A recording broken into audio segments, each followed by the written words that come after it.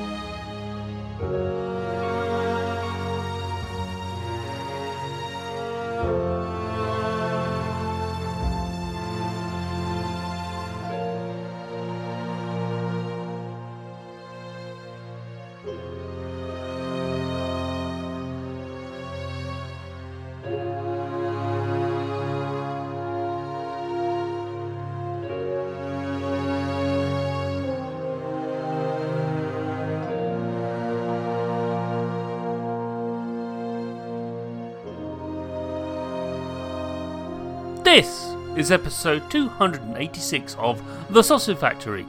Welcome!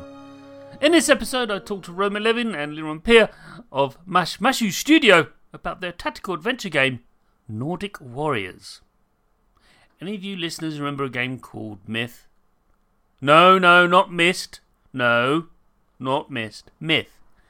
It's one of the earliest games Bungie made back in the mid-90s. It's a very interesting tactical adventure game. Really, really entertaining. And Nordic Warriors is a homage to that particular game. It's not an RTS. You are limited to a certain amount of units, and that's the tools you have available to succeed. It's amazing. And this is why I had Roma and Liron on this show. So let's listen to me from 6 weeks ago or so talk to these two fine people about Nordic Warriors. Take it away, past Chris. Liron and Roma, who are you and what do you do? Okay, so I'm a freelancer. I've been a freelancer for almost 10 years now.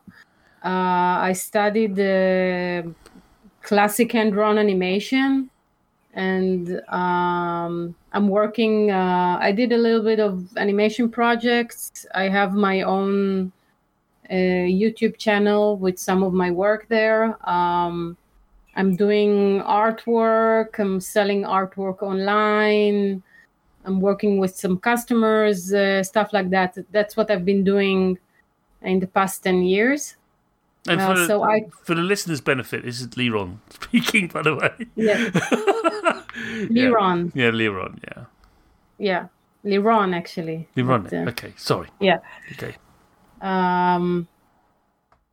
So I come from, my background is art and animation, film. That's basically what I do. Okay. And the Roma, yeah, he'll gonna tell you. Hey, I'm a programmer. I have a first degree of computer science. After that, I was working as a freelancer. I was macOS developer. Then I used to work in Waves Audio company, and after Waves Audio, I started to make the game. As the game progressed, I didn't work for 2.5 years. Then I worked in Magic Leap recently up until its half bankruptcy, and I was laid off. And now I'm just signed with Intuitive AI. So I'm kind of signed for the contract and waiting to start working. Okay. And, well, thanks for coming on the show. Appreciate you both being here, spending your precious time with me, chatting for a little under an hour about Nordic Warriors, which we'll delve into in the second half of the show. But before we do that, let's find out a little bit about you two and your backgrounds. So you kind of given me a hint at that, and it's quite common. Many guests sort of dive into the second question without realising it, because you can't help yourself when you start talking about yourself and you start giving a history about your career. Because that's my second question: is how did you make your start making video games or being involved with their creation? How did we start making video games? Yeah, well, kind of got into that. I can say that before this project, I did some animation work for someone for a video game. That game didn't. I don't think it was an indie game made by one person, and I think he kind of abandoned the project. So that was, I think, my only touch in video games before. Okay, so basically, Nordic Warriors is your first completed video game project. That's okay. You can say if you're talking about a full video game, not like applications for iPhone, Nordic Warriors is our first video game. Wow. Okay. So we never done something like this before. We did a few, like I said, iPhone apps, three small games for iPhone, because Roma is an iOS developer and a macOS developer. So okay, the story is like this: we started dating 6 years ago, and a little bit after that, Roma said, "Hey, I can do programming, you can do the art. Let's do some apps, let's try, see if it succeeds." And that's how things started, basically. Awesome. So we did those 3 small games. Yeah. A couple of tools for Mac. And something like 2 years later, we started working on Nordic Warriors in 2014. Nice. Wow. 6 years. Sorry, 2016. Yeah, I'm sorry. 4 years. 2016. But yeah, it's still quite a trek. So, yeah, so that's basically our only experience in video gaming. We never one of us worked in some large company or related to this subject. Everything is home-based.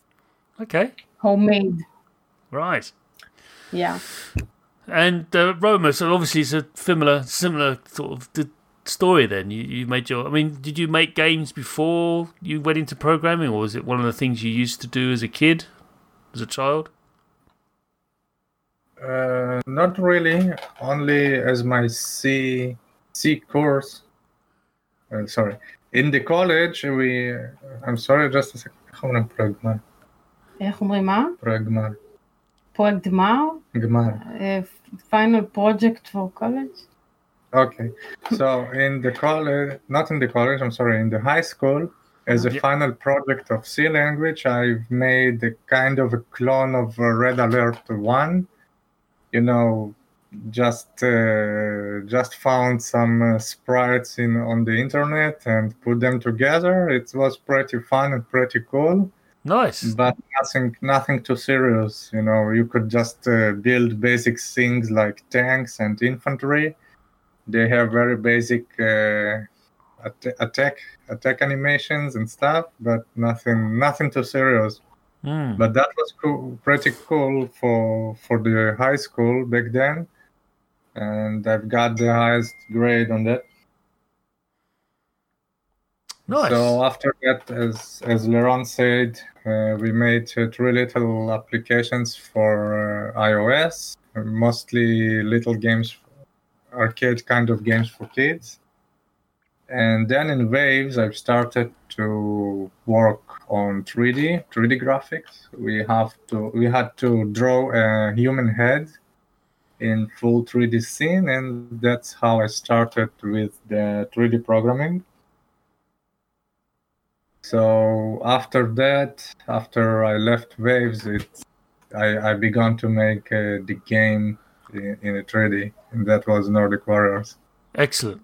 So obviously that original game when you were way back in school still stuck in your head, and thought, as awesome as Red Alert was, what about another aspect of the game which is much more condensed, the actual act of engaging with the enemy rather than building up to a point and then wasting those resources on a futile effort. It's an interesting take on things. So thanks for sharing on that, and we'll now move on to the third question, the question that's regarded as a little bit odd and open, and one would argue nebulous, but I have to ask it because you are a creator of things.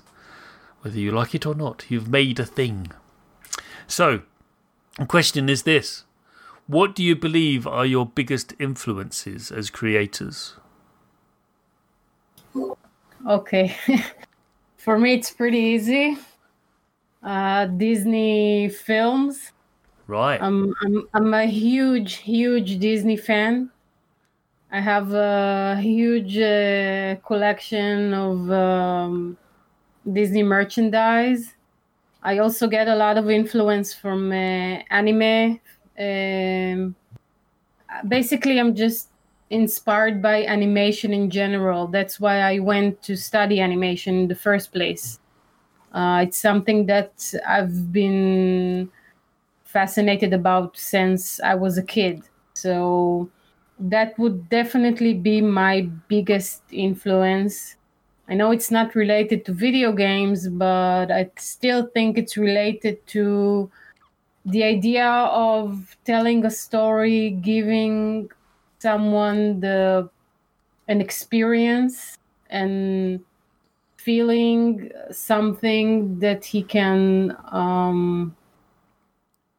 I guess, experience is the only word I can think of, but something like that. So I think the video game world and the film animation world, they're kind of connected. So they are very much connected, and I wouldn't say, no, it is on video. Don't worry about it. In fact, many of our guests have come from the film and animation industry and moved across into video games because they want to. I think some of them said, I want their audience really engaging with what I'm trying to create. And as wonderful as animation is, it's very passive. Whereas if you're actually part of the engagement and actually helping form your own story, alongside the one that's being presented to them, that's even more engaging and exciting. But it's also much more difficult to achieve, as you probably discovered. Yes, definitely. What about you, Roma? Have you got anything that really sort of, gets I you? Don't know. I don't think I have a direct influencer, but if I would have to pick someone that I really respect, that would be Steve Wozniak and John Carmack.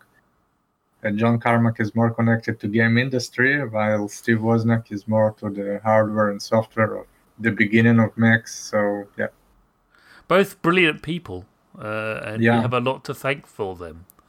Let's face it, and one's very much retired, but the other is kind of gone off to VR land, and fair play to him.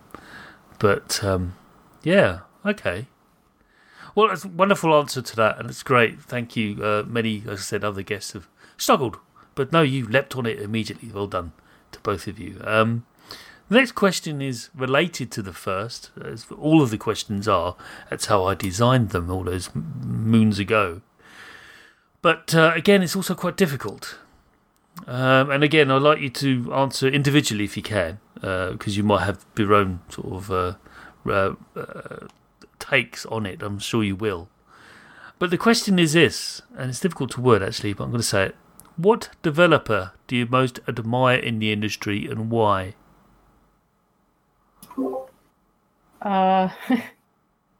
It's a really good question because I have no idea. I mean, it can be a company rather than a name, rather than a person. A company? Yeah, like a studio or someone you've said or you've admired their work and said, yes, they should carry on doing what they're doing. Or even one in the past that no longer exists. It doesn't matter. Yeah, I actually love more the old video games from the 90s, the ones I played.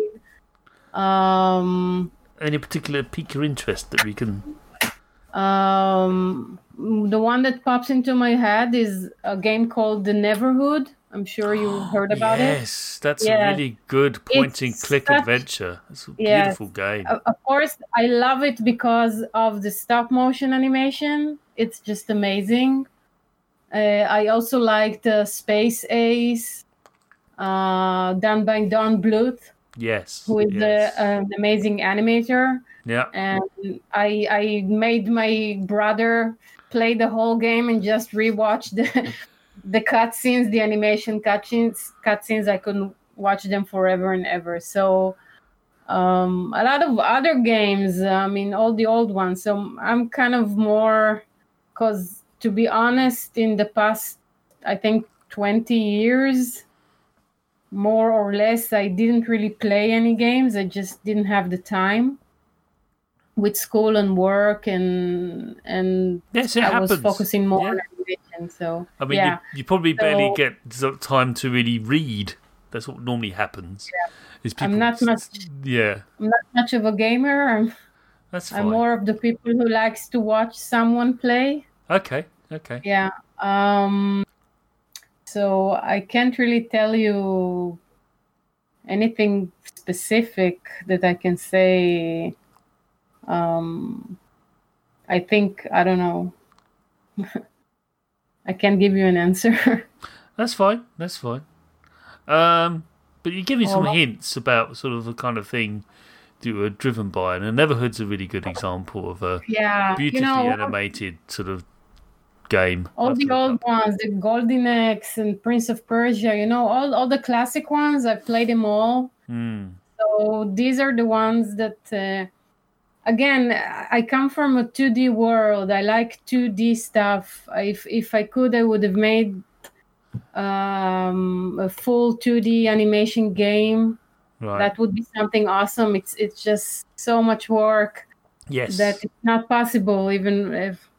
Yeah, so... well, we'll look at Cuphead. I mean, that took a very long time. Oh, God, it's amazing. Wow, I saw it. They captured the essence of the animation from the 20s and 30s. I don't know how they did it, but it just looks so good. Yeah.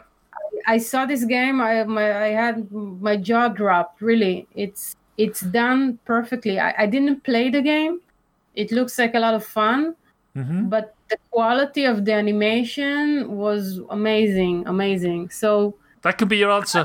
That's cool. I'm trying to find out who made that, but I should know. But there's just so many developers. But yeah, what a triumph of a game. It's very difficult, by the way. Yeah, it looks lovely, but it's the very, way they very hard. combine the animation, that it changes, depends on your action. It's done so. Wow, it's just amazing. Yeah. And to actually made a cartoon out of a game. It's just wow. Really? Yeah, I mean, it's just shocking. This is more of the genre that I like. I like these kind of games. Yeah. What about? And so, Roma, you kind of already hinted at what you mean. John Carmack's a great example. But is anyone else that you think in the industry is quite someone to look up to? Oh, I guess I have plenty. I love all kind of games that are mostly tactical. Right. Let's start with Bungie Myth. That was actually the main inspiration for Nordic Warriors. It was my first PC game I played when I was 11 or so. It was a great game back then. It was like half 2D, half 3D. It was like all 3D, and it was just amazing. And after that, I also like shooter games, but realistic ones like Tactical Operation back then and Ghost Recon the second. Not just run and gun, but a little bit of thinking, some stealth stuff and tactics. Yes, I still call them muzzle flash games. The reason I call it that is if you see a muzzle flash, you're probably dead. Because what is a muzzle flash? When you shoot, you have a flash when out. you shoot. Okay. Yeah, when you shoot, it was some type of animal. No. It's basically the end of the gun, the barrel of the gun, emits a flash or a burn or explosion as the bullet. Yeah. And if you can see that, you're probably dead because the range and accuracy of these weapons is phenomenal. And because they did like the Armor games did a wonderful job of modelling that. Yeah, Arma 3 was great as well. Yeah. I almost forgot it existed because I came a bit too late for that. The only issue I had with Arma is I never had a good enough PC to run it smoothly. It's a monster, isn't it, really? They didn't really go for optimization. Yeah, they kind of... I think the loading of the audio was on the main thread, which stuck the game every time an announcer had to say something. And it was a little bit annoying, but overall it was a great game. I really liked it. It also had the online multiplayer. John Carmack and all the old games that made up the FPS games as well. So yes, I kind of like I kind of like strategy games and FPS games. Okay. Where focuses on tactics. So you focus on tactics. So what about grand strategy games though? Would you not like Europa Universalis and that kind of stuff? Are you not? That's not your thing. You mean like StarCraft and Age of Empires? No, I'm thinking more like Stellaris or the really ridiculous sort of empire building games like Civilization. Oh, less of my... I mean, in that games you just have to rush resources as fast as you can, research better soldiers. Yeah, you're right. As much as you can and rush someone to its oblivion. Yeah. There's not a lot of tactics there, is there, really? I'm less into the economics. I'm more about the field tactics, take the higher ground, put your range on the higher ground so they can shoot longer range and stuff like this. So, for example, the Total War games. I'm not sure how you feel about those, but Creative Assembly they've been doing those for a long time. Have you played any of those? I think I played something very, very old. I don't remember much. But that's what they're all about. That, but they're much larger armies. They were about formation tactics as far as they are, yeah. And timing. Oh boy, got to time it just right. Got to draw them in and then attack. Yeah, they were fine, but actually, I like if you know the game called Braveheart, I actually liked it more than Total War. Oh, okay, interesting. I'll have to take a look at that. It's a bit old and controversial game. I think it couldn't pass it up. There was a times. I mean, wow! You are starting at some year, and then the years were going up, and you could gather resources, make armies, and things like this. And there was some bug in the games that after some year it just was crashing and nothing you could do. But except the thing, I really like the 3D combat of the game. You could use whatever tactics you would. And there was a really nice thing you could do inside that 3D world. Okay. Well, last question to you both is we're recording a podcast about video games, therefore kind of obliged to ask this question. And the question is this: what are you playing right now? I'm playing War Thunder. Okay. Oh, Yeah, that's the it's like free to play, isn't it? That's the War Thunder. Yeah, that's the. Roma forgot to mention that he's a huge tanks fan. Okay. And he knows everything about tanks, and he has tanks models in his house. And so, yeah, games about tanks is something that he really likes. So, okay. What about you, Leron? Is it? As I said, I don't play. Oh, okay. I think I have Tetris on my phone. That's basically it. Which is my most favorite games of all. I can play it for hours, but I just don't have time. I'm doing other stuff, so. I understand. Yeah, I to be honest, I prefer watching a good movie or a good TV show. So that's me. Okay, that's fair.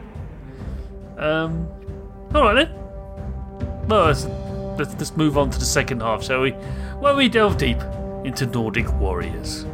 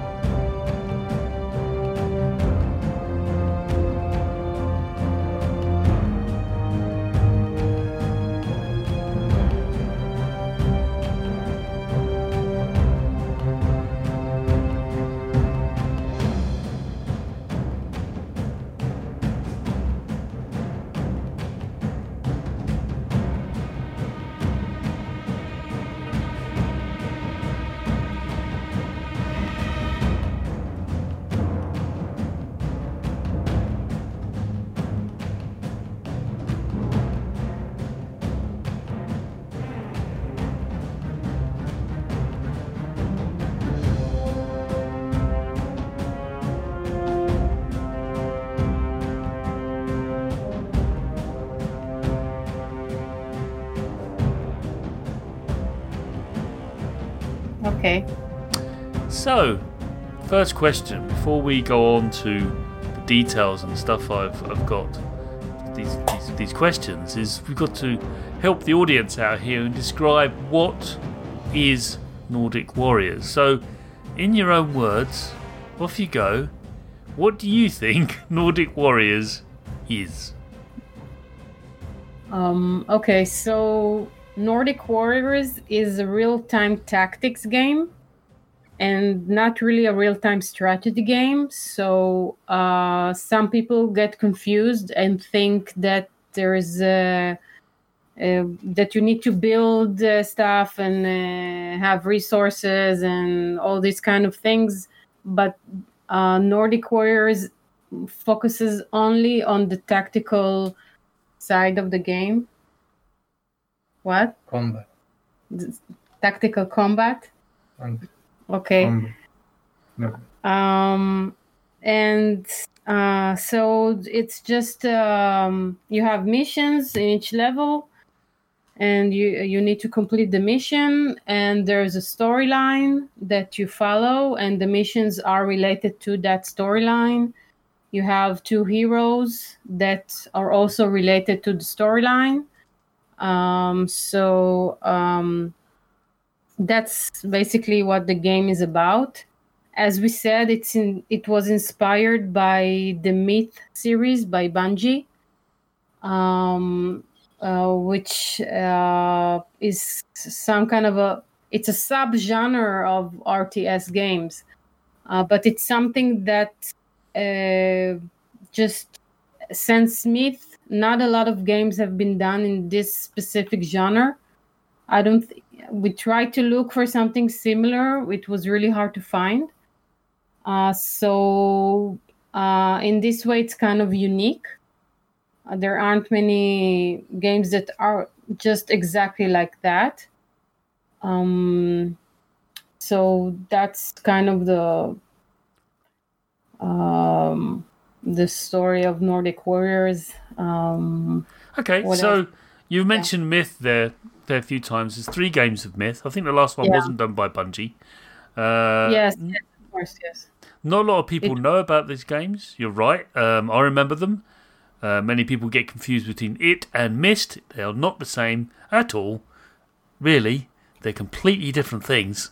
Myst is a really weird point-and-click adventure. It's barely a game. And Myth is not that. Myth is a series of tactical engagements.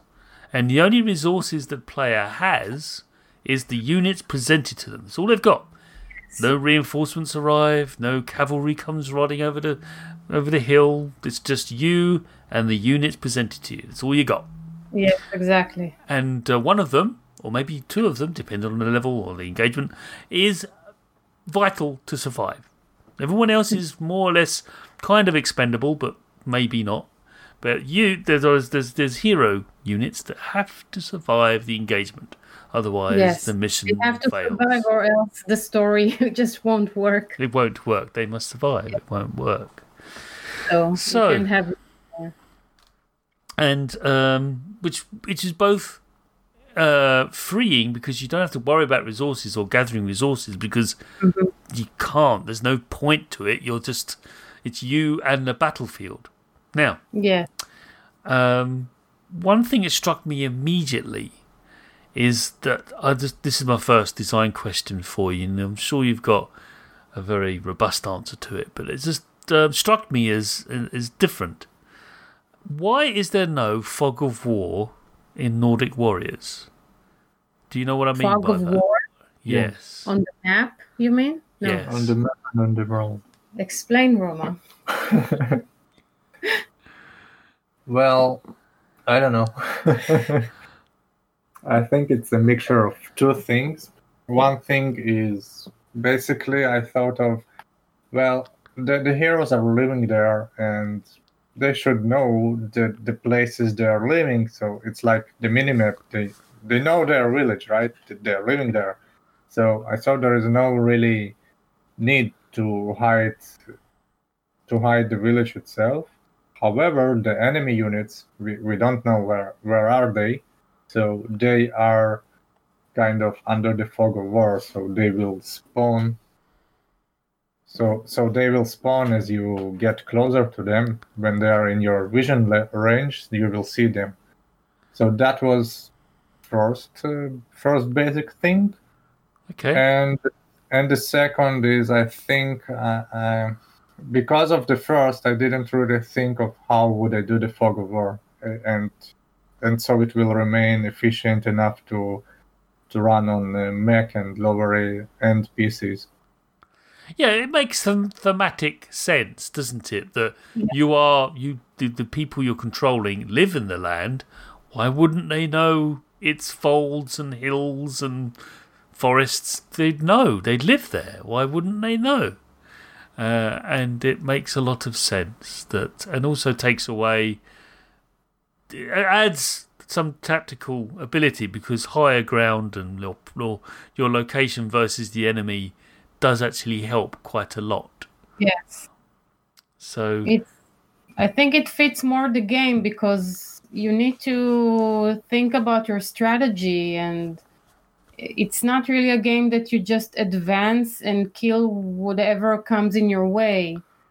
You need to plan which way to go and where to position your units. So I think when you know the map in advance, it makes it more it makes more sense that you know the terrain, so you can plan. If not, I think it would be really hard because things would just pop. And you'd have to react to like, oh look, there's a hill over there, and it's just not fair, is it? Rather than you zooming in and go, well, if I we've move, already seen that. We've seen that people kind of struggle with the game, so. I think it could work with Fog of War, but I mean, if you have enough vision radius to uncover the Fog of War, then it would be kind of okay. The levels are not that big. They're actually big enough. Okay, if you say so. I asked the same question a long time ago, and he said it's impossible to do, and he's not going to do it. Okay, okay. I'm joking. Next question.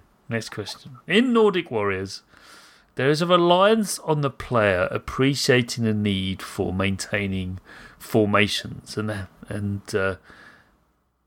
their importance is such that I believe it needs to be kind of emphasized to the players or explained to the players without actually hitting them over the head with the fact.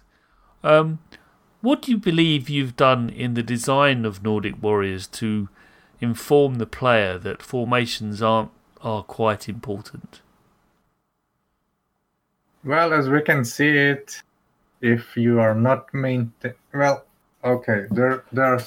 are 4 difficulty levels. Of course, the easiest difficulty level is not really punishing as the other, but the other difficulty levels will punish you right away if you are not maintaining your units' informations, because they will just be overwhelmed and eventually die, or one will block another one.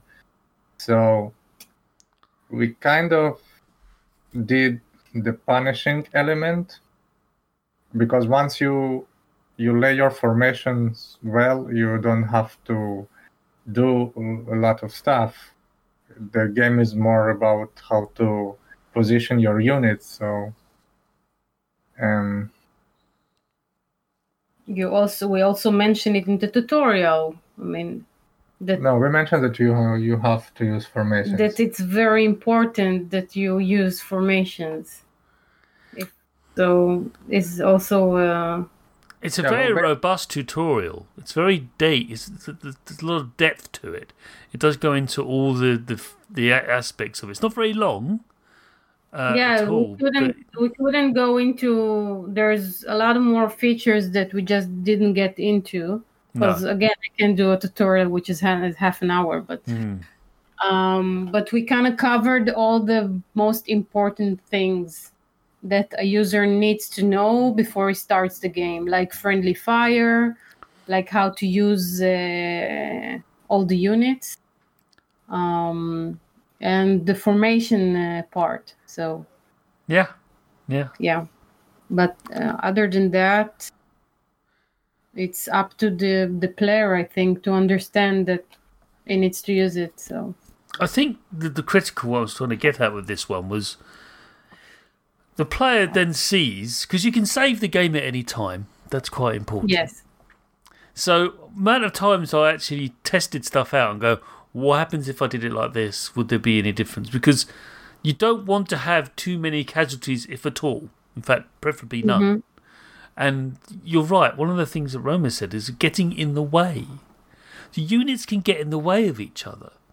Yes. And that relates to a question I've got later on in this show. But we'll keep my powder dry for now before I go into too much depth. But yes, it's very important that you appreciate where your units are, from what direction they're attacking from, which is really important. Flanking is a thing in Nordic Warriors, I'm happy to say. And there's also knowing how different units interact with each other as well. But really the point I was getting at is the way Nordic Warriors sort of advertises or informs the player is by basically they have to suffer the consequences of their decision. So I'll just put them in a line, or I'll just bunch them up, it'll be fine. Nope. Don't do that. That's at this stage what we've seen in real life. We've seen streamers who played using formations and streamers who played without using any formations or positioning their units wisely, and you can see the huge difference. Yeah. It's between completing the level without almost any casualties, then barely completing the level, maybe one soldier left, if at all. And it's the same game, the same difficulty, everything is the same. Yeah. It's just the way how you play the game, which makes the difference. So that's why, again, I say it's a tactical game. You need to think, you need to use strategy, you need to position your soldiers wisely, you need to plan your attack. You just don't go head on and whatever comes you're gonna kill it. So that's not the game. Doesn't work. Yeah. Fantastic. That's what I want to draw out, because there's phenomenal amount of depth to Nordic Warriors, which I really appreciate, and I thank you for doing that, because at a surface level you think, oh, I'll just go ploughing in, because that's what you do in real-time strategy games. Yes, that's the most common mistakes people do. Yeah, because they think, oh, this is an RTS. It's not. Yeah. It's an RTT. Yes, exactly. So what they've got to do is what I do, and you may sort of go, oh, Chris, you've gone the wrong way here. I just but I refer back to my experience with Final Fantasy Tactics or Shining Force games, which is there's similarities. I know they're turn-based. These are turn-based tactical games, but there's aspects to them that are similar to what you've done with Nordic Warriors. And I would impress upon everyone. Myth is not an easy one to refer to, because a very small proportion of an audience even know what Myth is. Yes. Okay, I do. I'm a huge fan of Myth, and this is one of the reasons I got you on the show, because I was so excited to see another RTT made, because they haven't been made for donkey's years. So that's why I got you on, because I want to talk about this. Awesome. So you already sold me. That was easy. When you said Myth, we're done.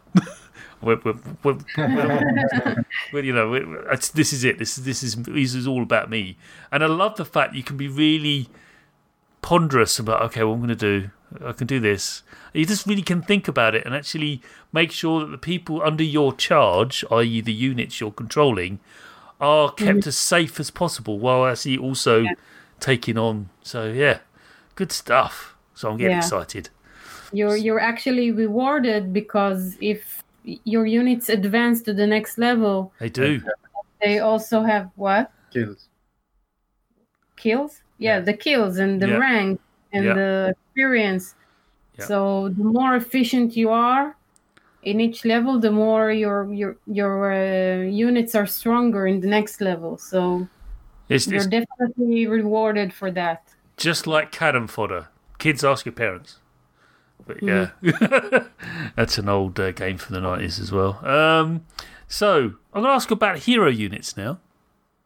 Okay. Traditionally, hero units are quite robust. They're quite strong. They're almost invincible.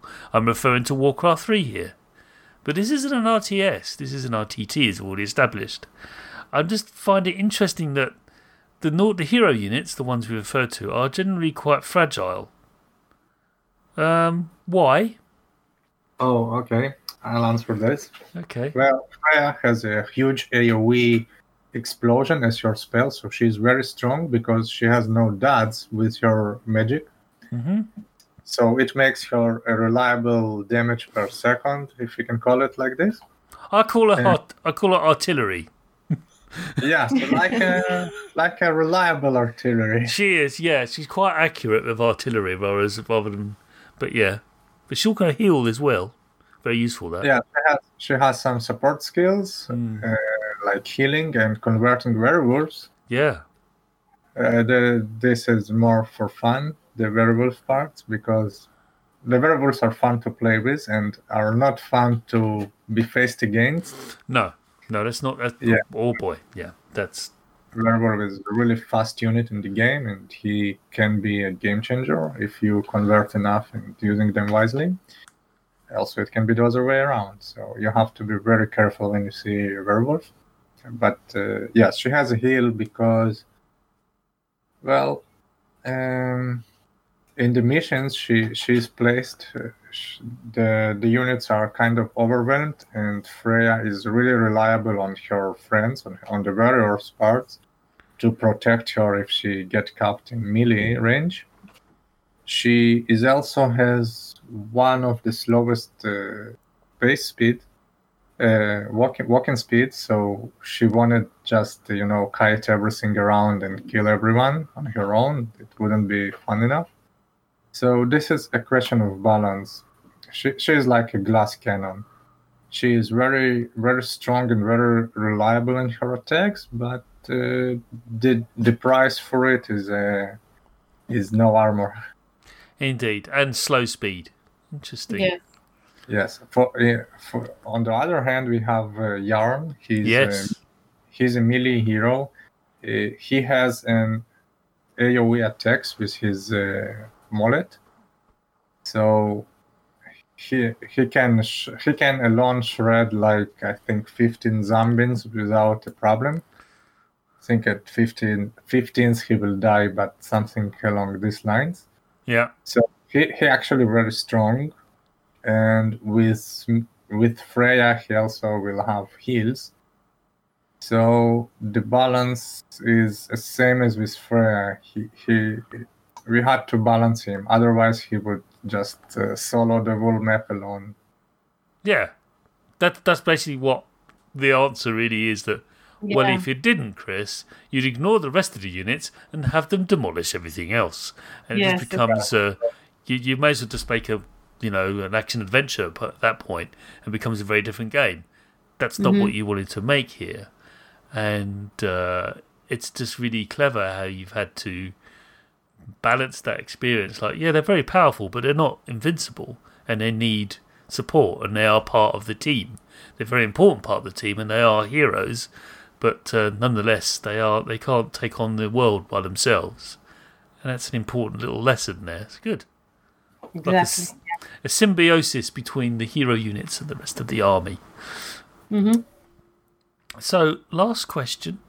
I know it's all good things must come to an end, but here we are. At least I think it's a good thing. There is friendly fire in Nordic Warriors, which requires careful timing and positioning of attacks. Why? Exactly. Friendly fire is what actually makes the Nordic Warriors. Without it, you can just take your melee units, send them forward, and drop grenades on them and your artillery. And that's the challenge. Your melee will just hold the enemy and you will blow everything up. I think this is how tactics works. You want to send your infantry and artillery at the same time on the same spot. Yeah.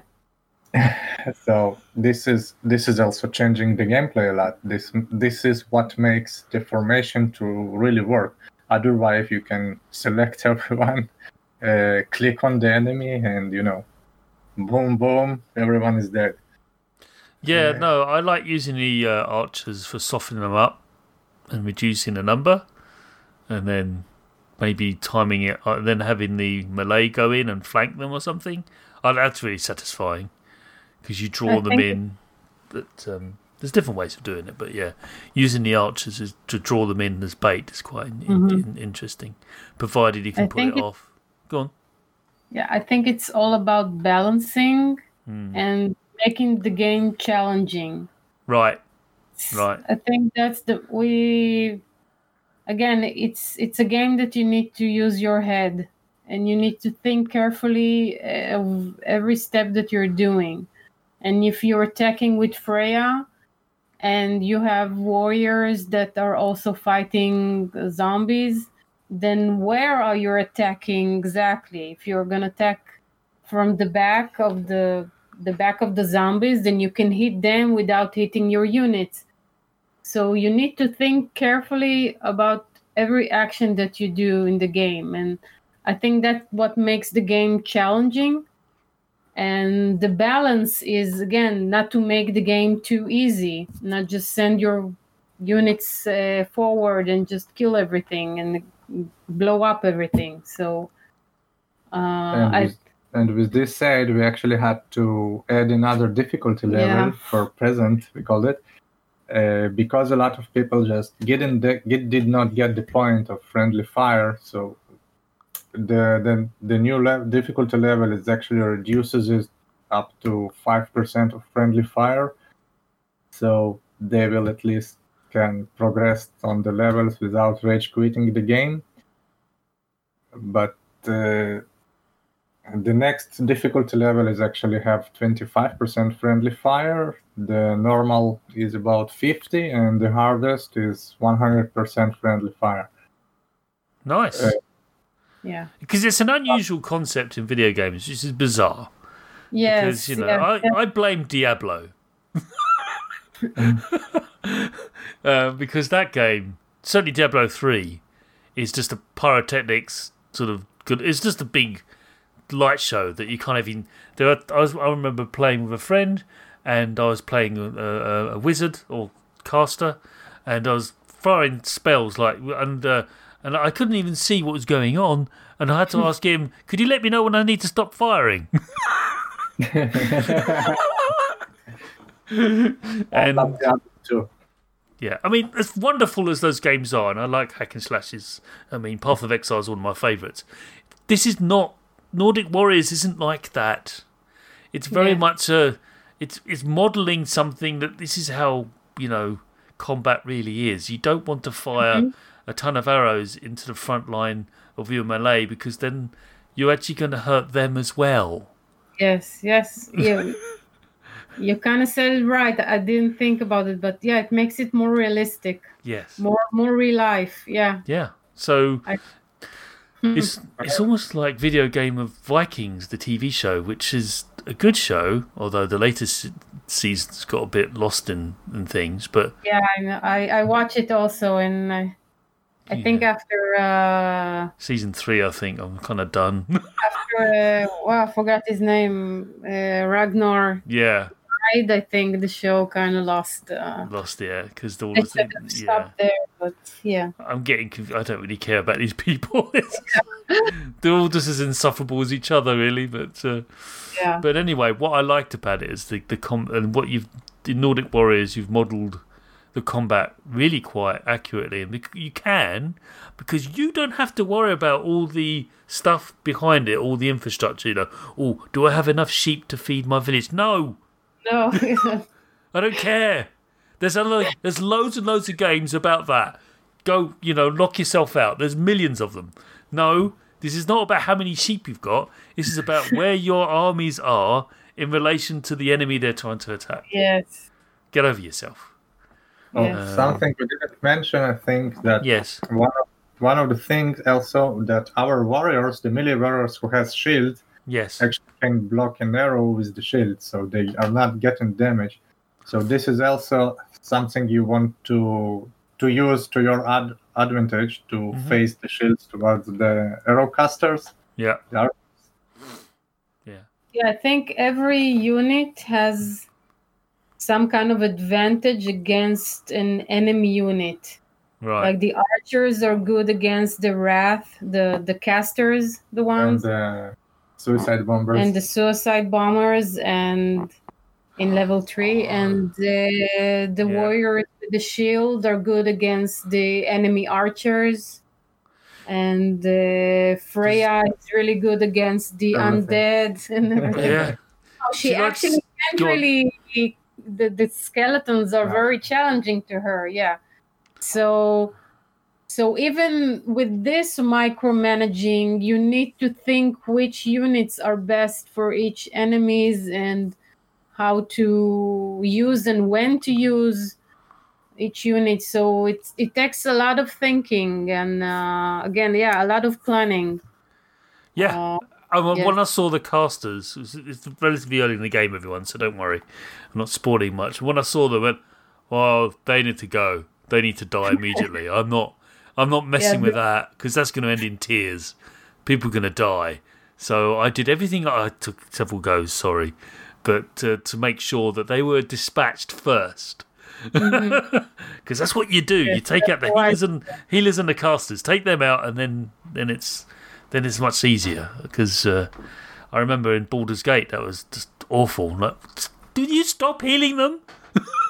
Right, okay, fine. You're gonna die. That's it. Stop resurrecting them as well. Thank you.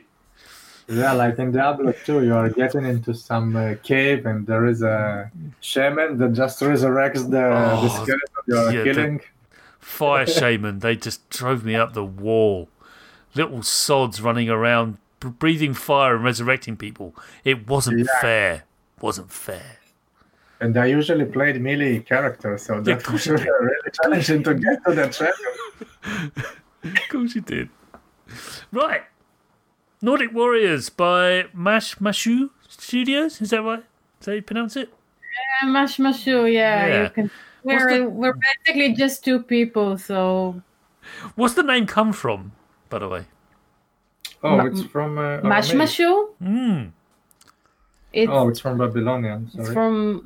It's from the Mayan or from Babylonian? Yeah. Okay. Oh, right. I don't know. I saw some show a few years ago about Babylonian about some Mashu and Mashmashu. I think Mashmashu is some kind of... No, he's a healer. He's a healer, but he has like multitasking. No, the other one. Ah, okay. He's just a healer. He uses, plants and stuff like that. He's making healing potions and healing people. And Mashu was the more spiritual healer. He was praying for your health, and it was so that you will be healthy. So these two were concurrent. They were like fighting against each other. Who is the most effective? So this is the story. So Mashu is the spiritual doctor, and Mashmashu is the mainstream doctor. Something like that. Yeah. Okay. But I remember that they said something that he does a lot of stuff. What lot of stuff? I don't remember. I just remember that because of that I took the name, because I said we're kind of a multitask, doing a lot of stuff people. And that was the idea behind taking that name. So that's what I remember. It's a great thing. Accurate.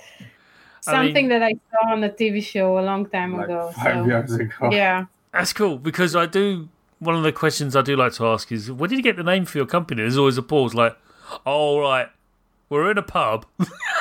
And we're kind of running out of ideas. Or some of them are like you, where you've taken inspiration from like, well, this means two people doing stuff together, and they're greater than the sum of their parts. And doing good and something like that. Right. I can't remember exactly, but that's